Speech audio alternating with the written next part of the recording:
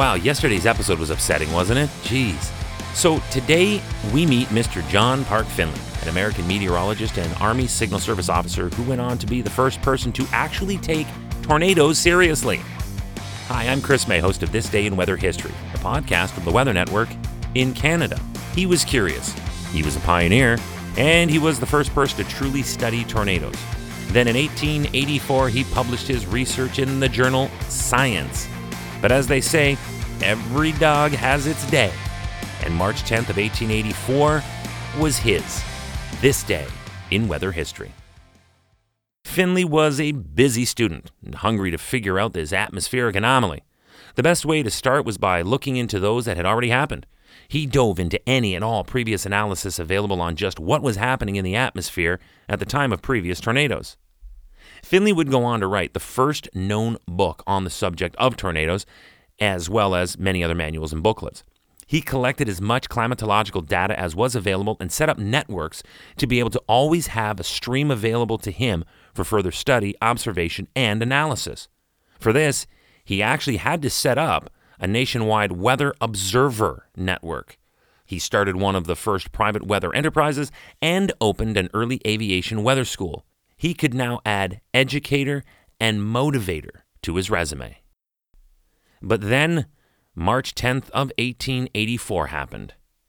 This event happened during what was the beginning of experimental tornado predictions on March 10th, this day in weather history. John Finley made these predictions based on the weather map that started at 7 o'clock in the morning Eastern and covered an 8-hour period up to 3 p.m.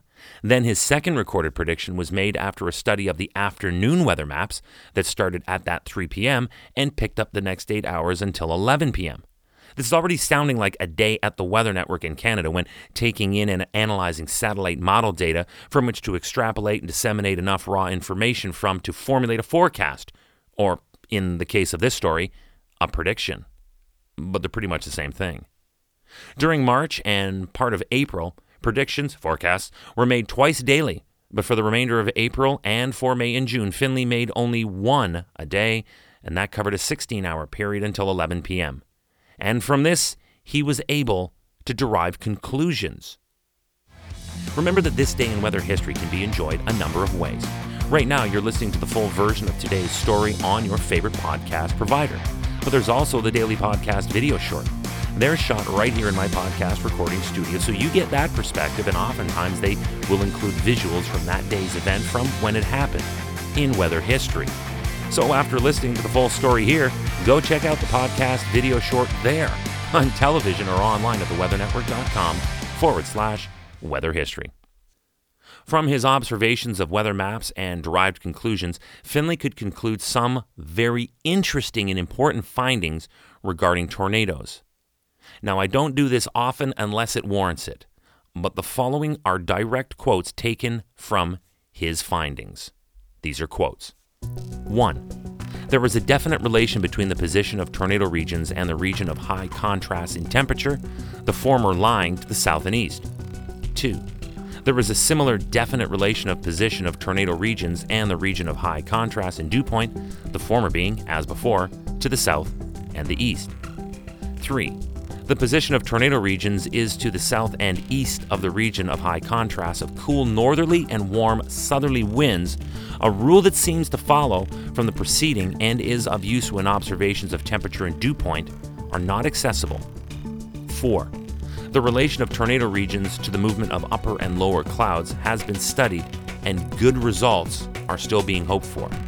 And 5. The study of the relation of tornado regions to the form of barometric depressions seems to show that tornadoes are more frequent when the major axis of the barometric trough trends to the north and south, or northeast and southwest, than when it trends due east and west. End quote. John Park Finley was an American meteorologist and Army Signal Service officer who went on to be the first person to actually and thankfully take tornadoes seriously this day in weather history.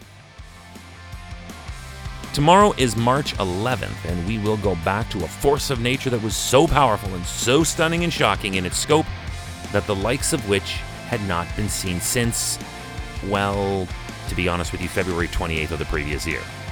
That was the Great Chile earthquake and tsunami of 2010, which I've covered here on this podcast. Tomorrow marks the anniversary of the massive Japan earthquake and Sendai tsunami that took out the Daiichi nuclear power plant and put the entire planet Earth on red alert. On this day in weather history, tomorrow with me, your host, Chris May.